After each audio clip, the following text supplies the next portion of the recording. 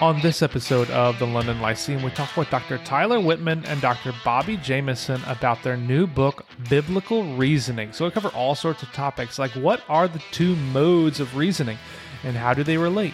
What does theological retrieval really mean and what does it look like for a project like this? Why is vision such an important biblical metaphor?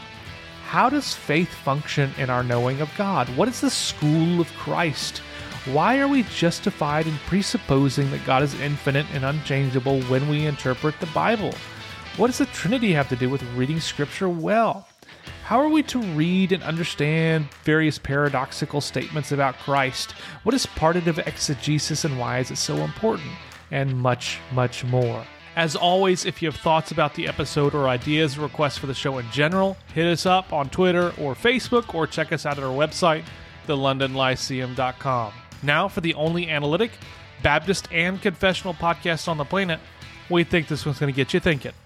Well, I'd like to welcome all of our listeners to another episode of the London Lyceum. I am one of your hosts, Jordan Stefaniak, and I am being a part of an interview with Connor McMakin as my, co-host or wingman in this discussion. And we are a podcast that's all about serious thinking for a serious church.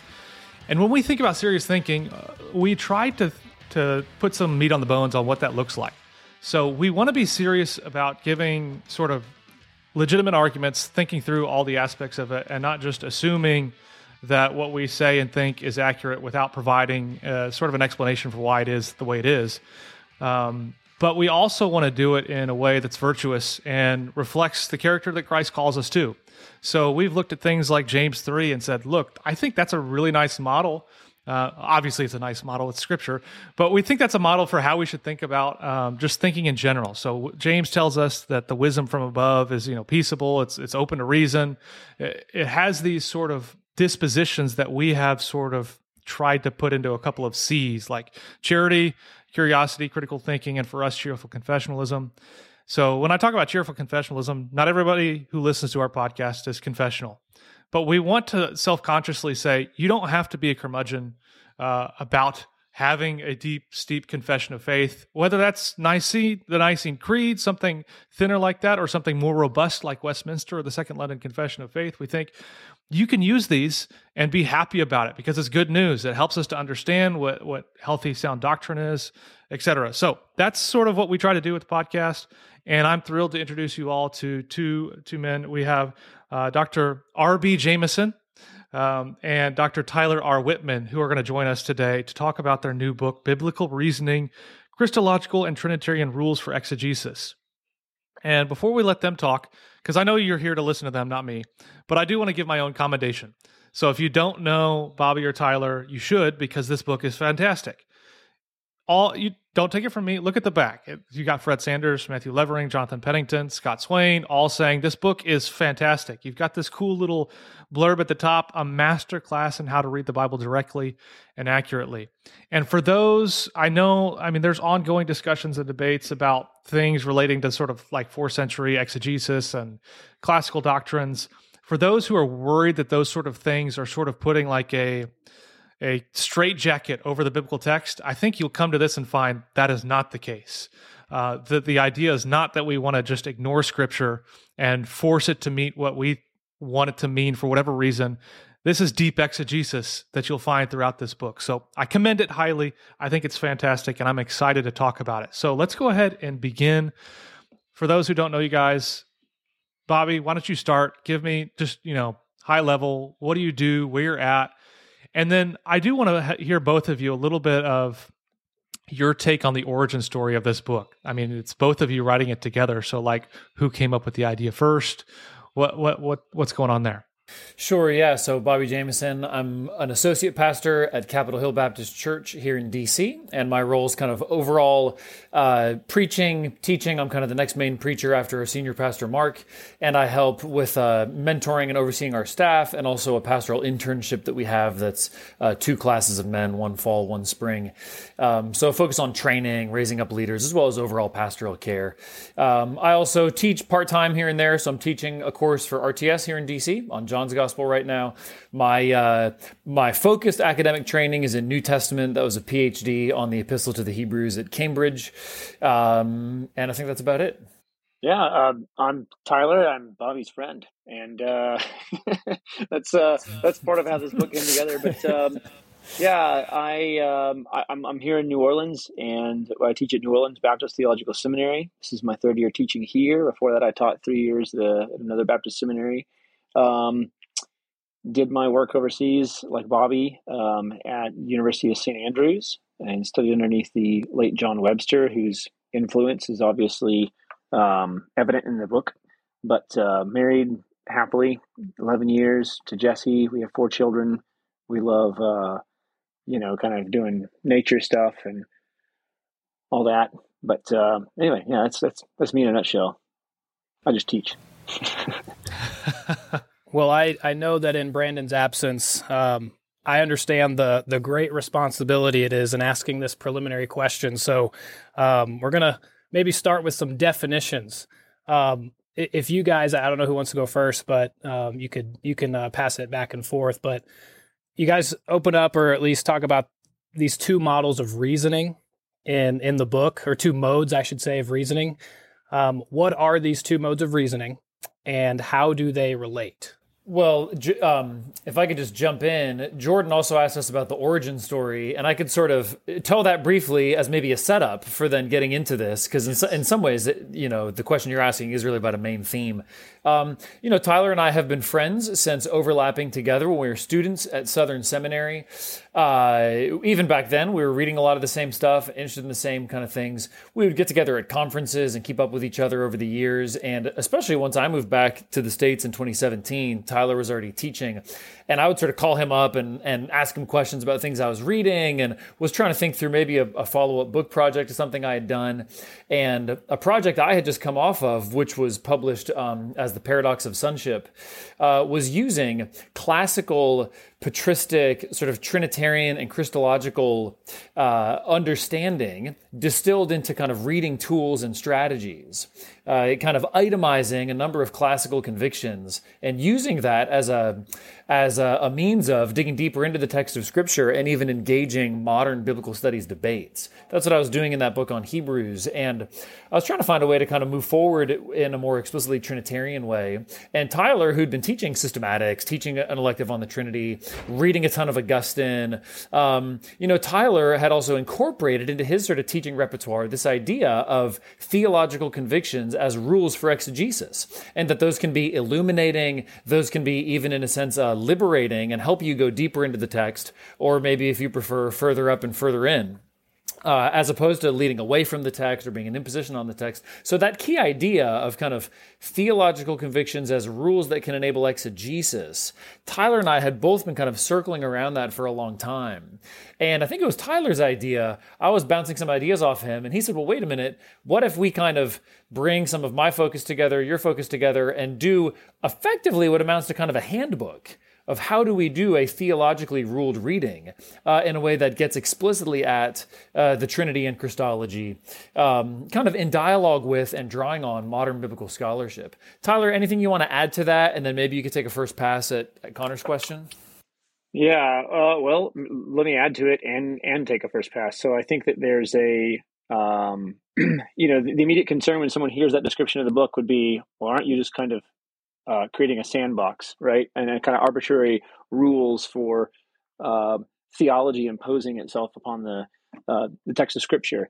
And that's definitely not what we want to do. And that's not what we had in mind. That's not, I think, anyone who's ever had a rule-based approach, that's not ever been their approach, so far as I'm aware.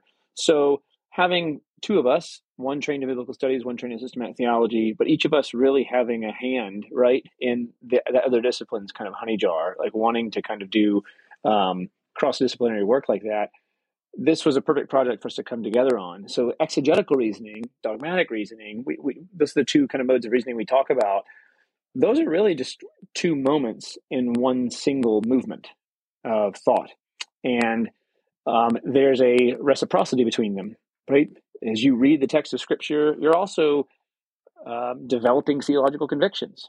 And as you test those convictions on further readings of Scripture, whether in a particular passage or across the whole canon. Those are convictions sometimes get overturned, and you develop new ones, or they become refined in all sorts of different ways. So we wanted to kind of model how that process arises, how that takes place, and how that leads to very broad rules, but actually rules that we think Scripture frames up for you, and how that leads into Scripture. So biblical reasoning is a whole movement of thought that's kind of like a back and forth, a seesaw of dogmatic and exegesis. And so exegesis is obviously the epistemological pathway there, and then the dogmatic reasoning kind of thinks with what exegesis has done, and then goes back into exegesis to try to dig around deeper, and it keeps kind of going, back and forth in that way. Bobby? Sure. Yeah, exactly. And just to add a couple follow-up comments in support of that, exegesis just being drawing out of the text what is in the text, following the way the words run, submitting our thoughts to the thoughts of the authors of Scripture in the order they're laid out, trying to sort of replicate some of the proportions and the arguments and the kind of why is this after this, why does this follow from this in the order of Scripture itself. And then dogmatic reasoning being distilling what we understand from the text of Scripture into teaching. Dogma, doctrine, distilling that understanding of God that's enabled by this sort of sequential reading of Scripture, distilling that in a way that combines into a more logically ordered mode. But again, a logically ordered mode where the logic is deriving from the substance of the scriptural text itself, not a kind of alien logic imposed on it, but in the beginning, God created the heavens and the earth. Okay, well, who is this God? What does it mean for him to create? What's the nature of this heaven and earth he's created? What's the nature of its relationship to him? Those would all be questions that arise from reading those few words in that order. And a dogmatic reasoning seeks to lay them out with their sort of internal relations to each other displayed. And just like Tyler put it, we want to show that a proper use of both those modes of reasoning is a continuous virtuous spiral or virtuous circle, meaning a proper reading of the text leads us to theological understanding. And a proper use of theological understanding helps us read the text better, so that we're moving from exegesis to theological articulation and back. And in some ways, in evangelical circles that might have slightly more biblicist tendencies, it might be that second move that's especially seen as suspect, but it's just endemic to the Christian tradition. It's what it means to read a canon of Scripture. It's what it means to interpret Scripture by Scripture. So that's part of the main burden of the book. Very good. That's helpful. One thing I would love one of you guys to walk me through a little bit is early on when you're talking about these two modes, you kind of sketch out the models of how we should think about it. And one of the common ones that I probably have used myself is the sort of raw material and its development. So raw material being Scripture itself, and then the theological enterprise sort of being the development of it. And you sort of say, that's not so helpful. We should think about it another way. So explain to me why you don't think that one is a super helpful model, and what is a better way to think about it. Sure. Yeah, that's in the introduction of the book, we address that. And of course, there's an element of truth in that way of putting it. But I think one problem is that model implies only a kind of one-way path from scriptural text to theological formulation. It also, like if you take the raw models for a car, right? Well, the car itself is useful. The raw materials really aren't, not if you want to drive and get anywhere. So unintentionally, it could imply a kind of superiority or clarification that the work of theology is in some way improving upon Scripture. Whereas we want to say the work of theology is ministerial. It's serving our understanding. It's serving our submission to Scripture itself, so that we're not improving Scripture in any way, but we're penetrating more deeply into it. That enables us to ultimately come to know God better. And as means to knowing God, it enables prayer, it enables preaching, it enables informed public confession. And all those things still remain subordinate to Scripture as both the source and the norm of our theology. Yep. Good stuff. That's it.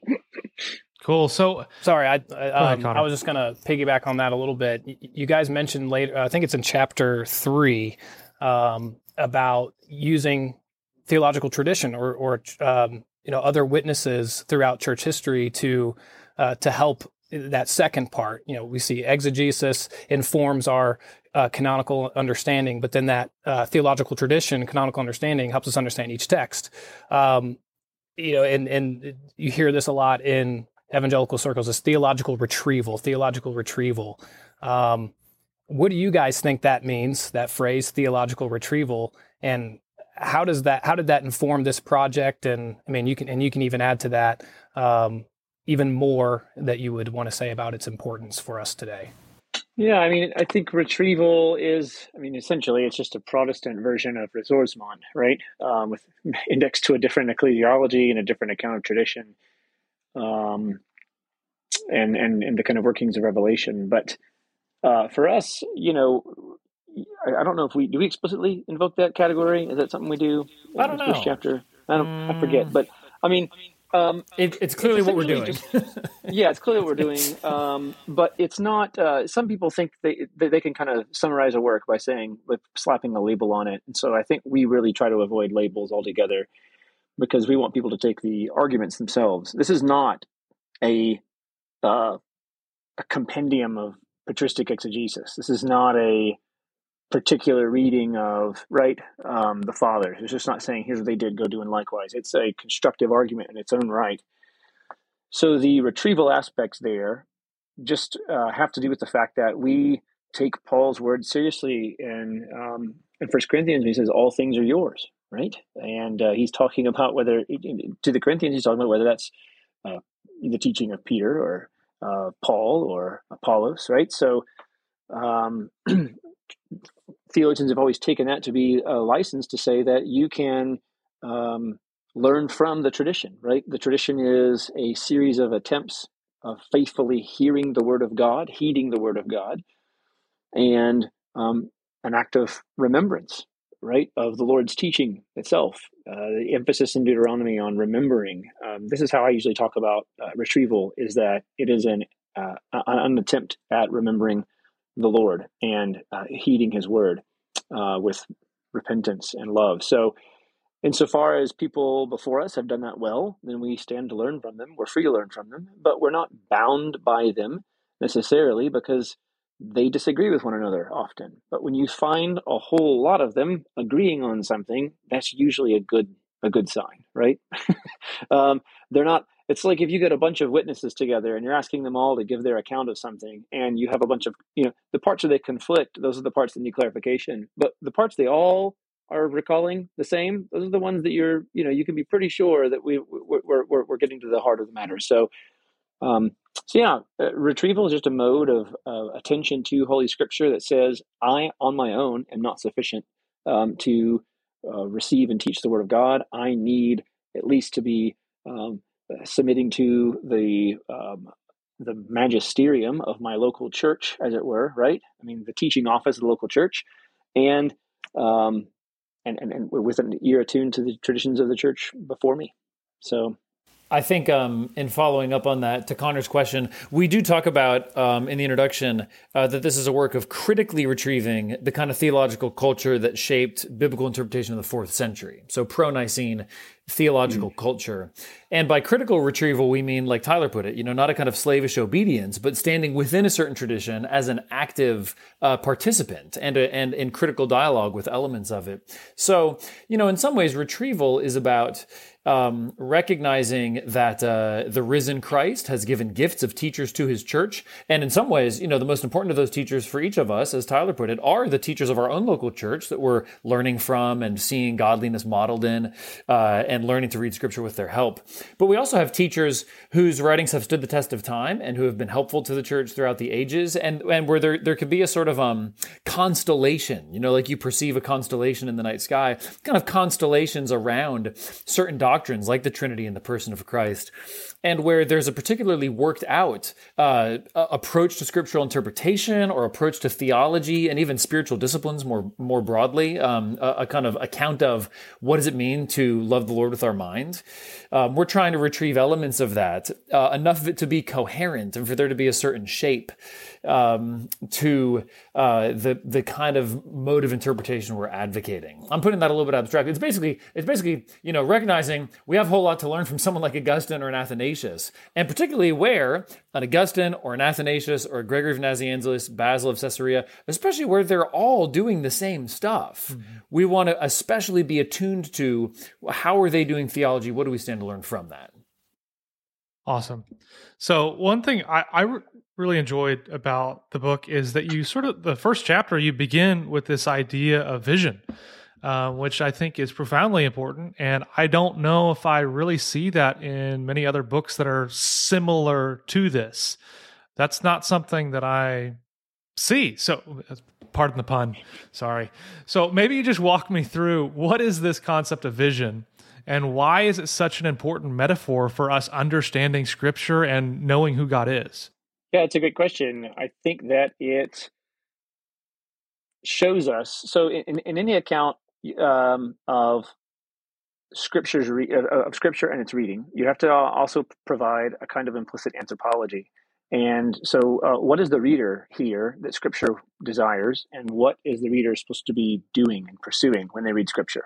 That's part of a fully fledged theology of Scripture and its interpretation. So that's what we're attempting to do in that first chapter, is try to say, how do we learn from Scripture what it is that Scripture wants of its readers? And so we camp out in John 17, Jesus' high priestly prayer, and where the kind of apex of his prayer on behalf of his disciples for them is to say that he wants them to see his glory.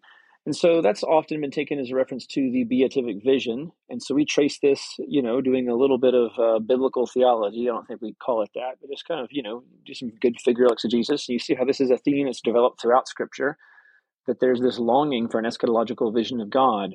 And vision is this metaphor for a full knowledge and love of God that quiets our heart's desires. It's kind of the inherent teleology of the life of grace.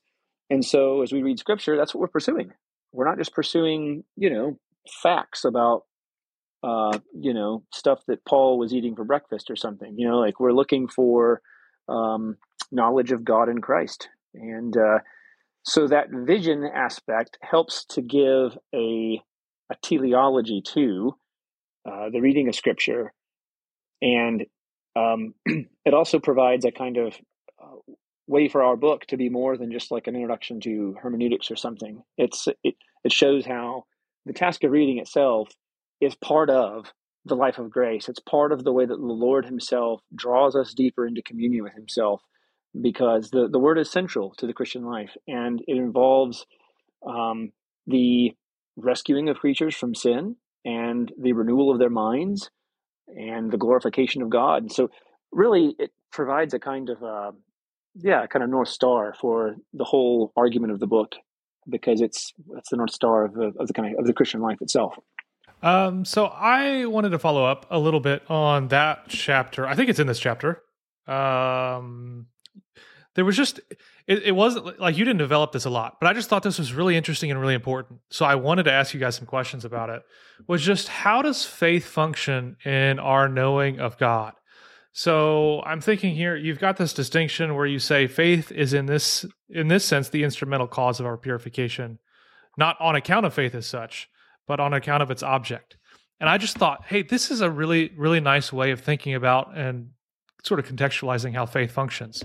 So maybe you just walk me through a little bit. You don't have to give me a full-blown explanation, but I thought that was pretty important. Yeah, that's just invoking a kind of traditional Protestant account of faith in the context of the doctrine of justification, is to say that faith itself does not save, right? God saves, but he saves through this instrument, this instrumental act of the creature, right? And which is itself a gift. And so that's what was going on with the instrument language, is just to say that it's an instrument that God uses in yes, purifying us. And so it's a way, really, and if I can recall of that section of chapter 1, I think it's a way of us offering a bit of a Protestant gloss on this theme of ascesis and purification that you find in the Fathers. So it's clearly there in the Bible, but the question is, well, how do we become purified, right? Because only the pure in heart shall see God, right?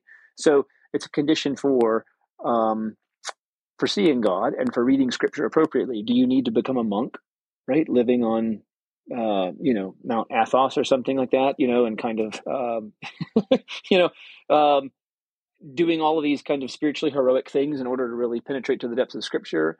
Or is it much more of a kind of egalitarian fare, right? Where anyone who has faith in Jesus can do this. And I think we're much more inclined towards the latter view. Bobby, did you have a follow-up you wanted to add there? Oh, sure. Just briefly, Acts 15:9, James at the Jerusalem Council talks about the Gentiles having, that God has cleansed the Gentiles' hearts by faith. And that's kind of a, definitive, once for all, sort of another description of justification. Or the new birth, the definitive effect of the new birth, cleanses our hearts. But then, of course, that's also that's the basis for an ongoing process in the Christian life of faith purifying our hearts, purifying us of idols, purifying us of false hopes. And a key tool in that is Scripture, believed, applied, understood, etc. That there's an ongoing, one of the goals of the way we're meant to read Scripture is to have our hearts progressively cleansed from idolatry. Good stuff. So now I wanted to get sort of like a high-level overview of two of the last chapters in that first section, the School of Christ and the Curriculum of Christ. How would you go about explaining those two concepts? I think the first time I heard of something like the terminology of School of Christ was, I think, in like Scott Swain's Reformed Catholicity book. So how do you guys think of it, conceptualize it, and maybe... we got a lot of pastors who listen. Should they use sort of this terminology? Do you think that's helpful for church context to explain things in light of this sort of idea? Yeah, I think so. Basically, it's trying to provide an account of the overall context in which we read Scripture.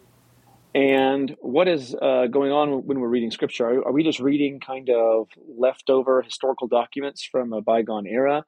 And are we chiefly just historians when we read Scripture? Is that what's going on?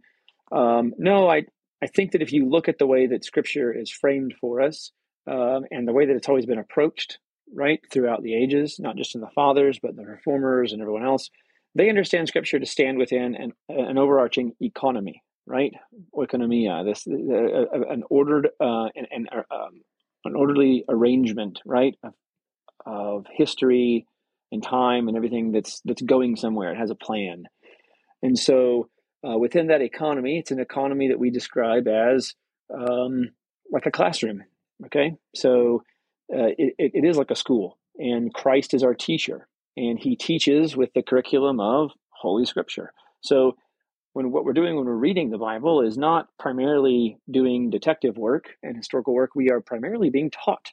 So that's the whole concept of doctrine, is that it's teaching. And before we actually set forth teaching, we have to be taught. And so that's really at the heart of what those two chapters are trying to articulate, is to say that this is actually a robustly biblical metaphor, and one that takes us deeper into the heart of what is actually happening in exegesis. Bobby, what do you... The elders of our church just read the chapter. We're going through the book chapter by chapter, and we just read the chapter and discussed the School of Christ, so chapter 2. And in some ways, that's a overarching framework. That's one way to describe God's program of redeeming and restoring his people. That teaching is not merely external. It's not merely propagating information, but it is God revealing himself, God accommodating his revelation so that it can fit our capacities. And then, of course, decisively, God renewing us, God renovating us so that we can receive that teaching and be conformed to it in our heart, mind, and soul. And so I do think, we don't want to neglect or downplay the category of divine teaching and of being Christ's disciples. In teaching through John right now, I'm just struck by how often the disciples call him rabbi, teacher. And of course, he's more than that. But there's no denigration in that title. It's a very noble and weighty title. He is the teacher, and he is God himself teaching us in the flesh. And so I think in some ways that can just help, as one of our elders pointed out who led the discussion, that can really help us just to be persevering and selfless in our teaching efforts, that since this is a lens on God's overall purposes and what he's up to in his redemptive economy, that teaching is a key means of conforming God's people to his ways.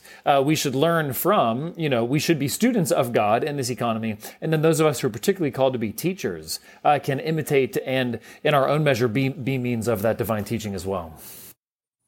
Yeah, if you don't mind me jumping in, Jordan, as a pastor, this really rings true. And I know I'm maybe preaching to the proverbial choir here, but when we pastors, when we think about shepherding our people and shepherding them through, corporate worship, understanding what Scripture is and what it is doing as God's primary teaching mechanism of his people. I'm a huge advocate for more Scripture, more Scripture-driven liturgy that we can get. So I loved those two chapters back to back. They really struck a chord with me. And I would even, just as an example, a couple weeks ago, our associate pastor, before he read Scripture to our congregation, he said, "This is the only perfect thing we do on Sunday morning. Is read the text." And it almost made me want to say, should that be only what we're doing? But of course not, but we need other modes of teaching. But it really hits home kind of what we're arguing here, what you guys are arguing here in this book. And so appreciate that a lot. I do want to ask you though, if we move into maybe part 2 of the book, when we talk about Trinitarian rules, Christological rules in our exegesis, is it okay for us to presuppose that God is infinite and unchangeable when we're interpreting the Bible? Is that are we justified in that with that starting point? I don't think we're justified in presupposing it necessarily without more kind of nuance, and that's certainly not what we advocate in chapter 4, where we talk about the God fitting this rule. I think what we're actually trying to do is we're trying to show that this is itself a given of Scripture. This is something that Scripture encourages us to believe. And to that extent, we have to read with that in mind. And we offer I think a fairly friendly account of how one could go about applying that in different directions, even if one wanted to take a kind of softer look at immutability like Karl Barth does or Catherine Sonderegger does, even while we advocate for a more kind of classical or strong account of immutability. But we're not about, again, going back to the comment earlier, we're not about trying to encourage people to presuppose things when they're reading Scripture. We're trying to encourage people to see that this is actually how Scripture talks, and we should speak and read the way Scripture encourages us to speak and read. And I think one of the ways it does that is encourage us to see that God himself is infinite, unchangeable, all the rest. Good stuff. So I know you guys spend a lot of time thinking about how the Trinity is super important for how we read Scripture. I grew up in church context, and I don't think I ever heard anyone saying, "Hey, you should think about the Trinity when you read the Bible." It was just kind of like, just come to the Bible by itself. So why is it so critical for us to have sort of a Trinitarian lens when we think about Scripture?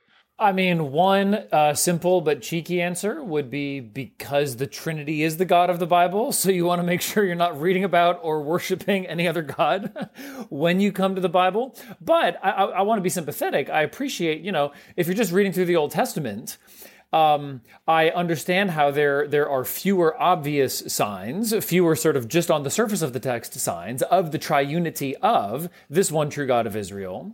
So in certain large tracts of the Old Testament, it might not seem as relevant or pressing. And I think there's a sense in which, we're not claiming that the doctrine of the Trinity is equally pressing or equally relevant for every single passage of Scripture. But I do think, particularly for understanding the Bible as a unified book, a single canon with two halves, the hinge of which is the sending of the Son and the Spirit, I think to understand the unity of Scripture, the Trinity is crucial because the Trinity is that to which the Two Testament canon bears witness.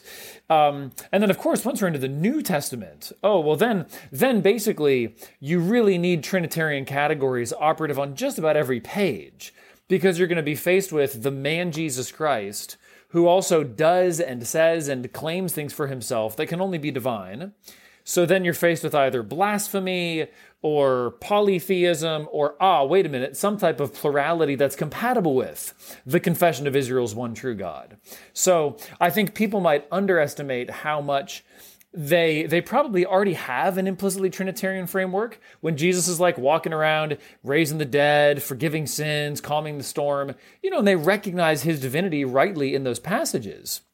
That's leading them to incorporate Christ's divinity into their understanding of the one true God, which is an implicitly Trinitarian move, because then the Holy Spirit comes along as well. So I think I'd want to say, on the one hand, kind of like Fred Sanders does in his book, The Deep Things of God, evangelical believers who really do call on the Lord Jesus in faith by the power of the Spirit and are thereby enabled to call out Abba Father and address God as Father.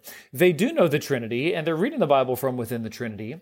That said, they will be helped to grow in understanding by discerning the way Scripture speaks in explicitly Trinitarian ways. That some things it says of God simply considered as one, according to his essence or nature, and some things it says of God with reference to these relations that are intrinsic to who God is, of Father, Son, Holy Spirit, eternally existing in relations of origin. I think that can help clarify all sorts of passages. That can help leave room for Scripture's mysteries to be intact in a way that they might otherwise seem to be contradictions. So if I wanted to make just one sort of summary pitch to a layperson to say, why are Trinitarian or Christological categories important? It's because, well, number one, you probably already have them, and this is just kind of like shining them up and clarifying them. But number two, to have those more explicit grammatical categories, it'll help you say together and understand all that Scripture says together that might otherwise tempt you to think there's contradictions or one of these things can't be true, or to sort of put one thing out of whack in order to squeeze this other thing in here. Cool.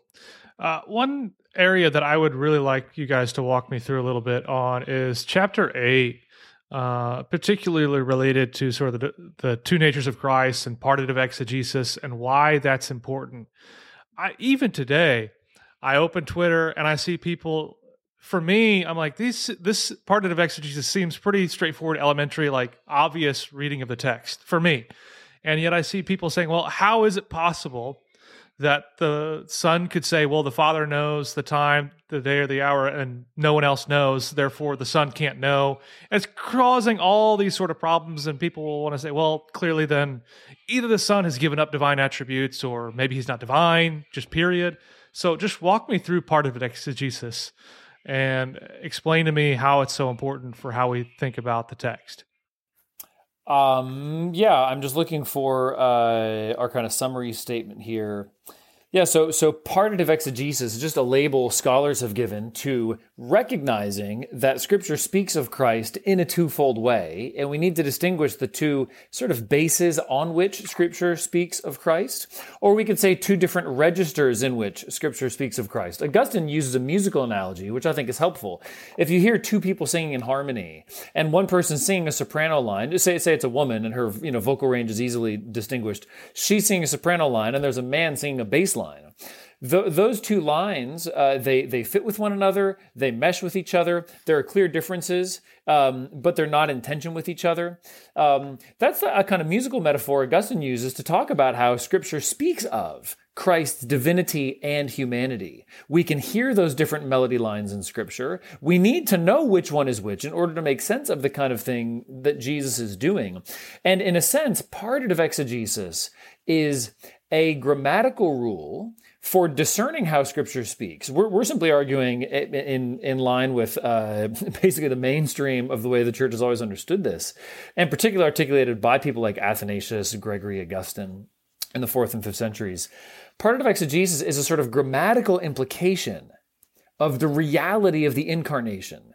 Since Christ is God become man, since he is God the Son existing in a true and complete human nature, we need to distinguish whether Scripture is speaking about him with reference to his divine nature or with reference to his human nature. That doesn't artificially separate those natures or create a kind of Nestorian two-subject reality.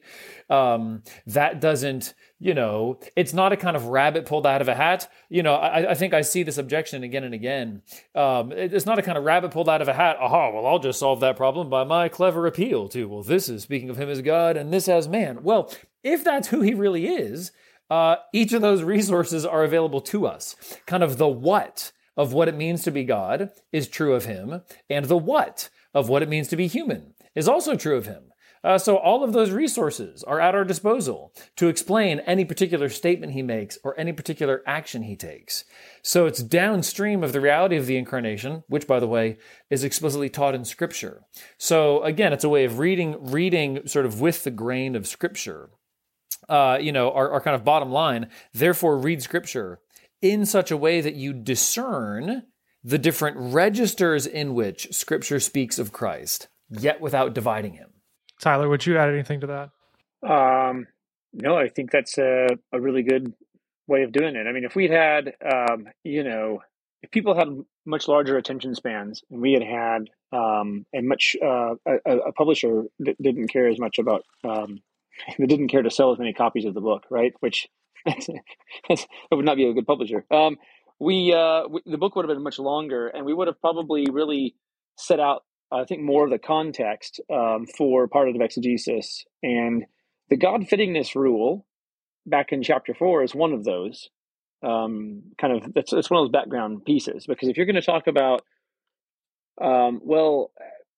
in a given passage, how is this befitting one who is God? Well, you have to have a scripturally competent account of what it is for something to befit God. For a particular truth to be befitting to God. Well, the flip side to that is to have an account of, well, what befits the other side of that equation. Is it merely what befits humanity, or what is it? And the actual larger context for that is what befits the economy. Right, so Cyril will often use this this phrase, the economy of his flesh, and originally we had plans to write a whole chapter setting out what befits the economy, right, of his flesh, and there's still days when I wish we'd done that. Whereas instead, what we do now is we just kind of gesture towards the distinction between theology and economy, and that is the kind of distinction that you see played out in partitive exegesis. So, partitive exegesis is not, again, like an abstract kind of foisting of Chalcedonian categories or whatever, back onto the text or something. It's seeing that this is how Paul talks. Like I was just teaching last night in one of my classes here on the doctrine of election, and we were reading Romans 9, and I was just struck again by, and I think Robbie, you even used this in the chapter, the Romans 9 bit, and you just see Paul himself using partitive categories, right? Talking about Jesus being from, right, the race of Israel, right? And from their race, according to the flesh, is the Christ, who is God over all, blessed forever. All of a sudden you've got, according to the flesh, there's the Christ, who is God over all. You can't make sense of that without partitive exegesis.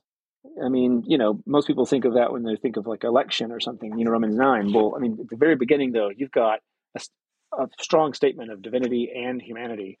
So that larger account of what befits the economy of his flesh, I mean, that would take us longer to get into, but that would be the background. If people really wanted to kind of press in more here, they'd have to kind of do more work on that. It sounds like, Tyler, that you would be an advocate for maybe a sequel to this book that you guys have put together for us. I think we've been lucky to get away with one. That's right. That's right. Well, Jordan, do you have anything else? I do have one. I think we have one more question we want them to maybe get to relatively quickly. I know we're running a little short on time. But anyway, so at the very end of the book, I think it's chapter 10, the last chapter, you sort of put this all together using John chapter 5. So one of you, both of you, walk us through how all of this can be put together. You talk about that toolkit, putting all those tools to use kind of using John 5, the latter half of John 5 that you guys go through in chapter 10. Sure, yeah. We picked that passage, John 5:17-30, because it has such rich teaching about Christ's person, and where just about every one of these rules and principles sort of sheds some light on something in the passage. And so we wanted to show that this really is a toolkit. You really can put it to work. And particularly in Scripture's kind of richest Christological and Trinitarian passages, all these different tools really do fit together to give you purchase on the text and aid your understanding of it. So we just kind of work through the text thematically, working through those couple of paragraphs as closely as we can, trying to show what each tool helps us see. And I think particularly with the Christological and Trinitarian tools, part of what we're trying to show is that these things really are taught in Scripture. These realities really are present in Scripture. You cannot give an account of this passage without them. So for instance, just to take one that I think might seem like the farthest out the branch, the most likely to break off and fall, would be something like that Scripture actually teaches the Father and the Son exist in eternal relations of origin. The Father begetting the Son, being generated by the Father. But John 5:26, as the Father has life in himself, so he has also granted the Son to have life in himself.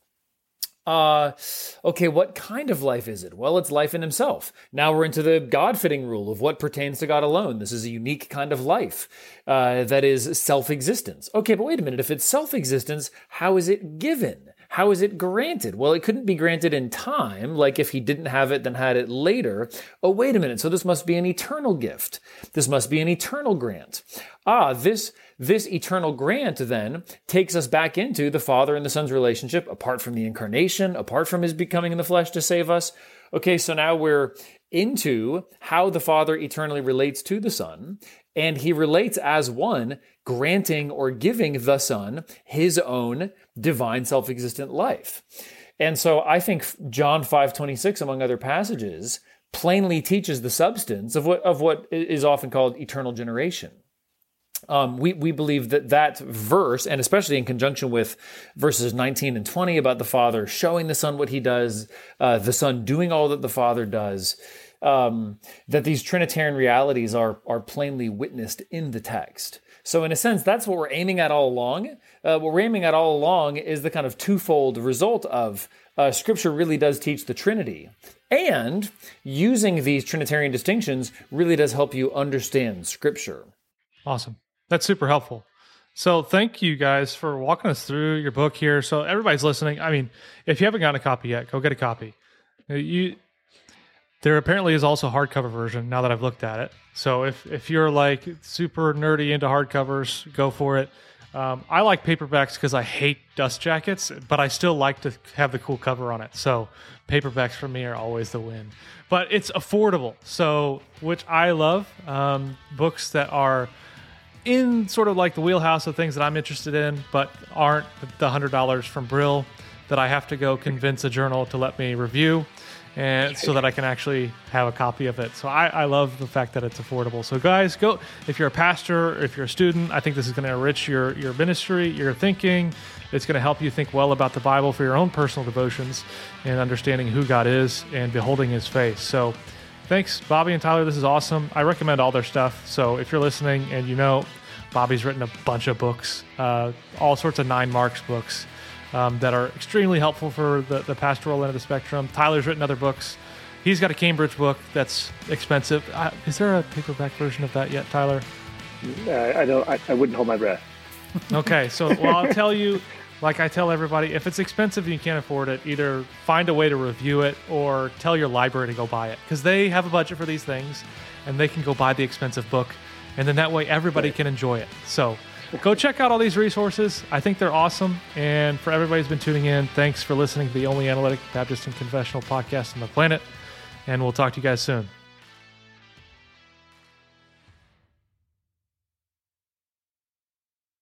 You know how to book flights and hotels. All you're missing is a tool to plan the travel experiences you'll have once you arrive. That's why you need Viator. Book guided tours, excursions, and more in one place. There are over 300,000 travel experiences to choose from, so you can find something for everyone. And Viator offers free cancellation and 24/7 customer support for worry-free travel. Download the Viator app now and use code Viator10 for 10% off your first booking in the app. Find travel experiences for you. Do more with Viator.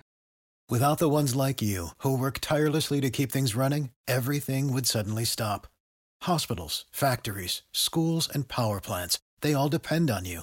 No matter the weather, emergency, or time of day, you're the ones who get it done. At Grainger, we're here for you with professional-grade industrial supplies. Count on real-time product availability and fast delivery. Call, click Grainger.com, or just stop by. Grainger, for the ones who get it done.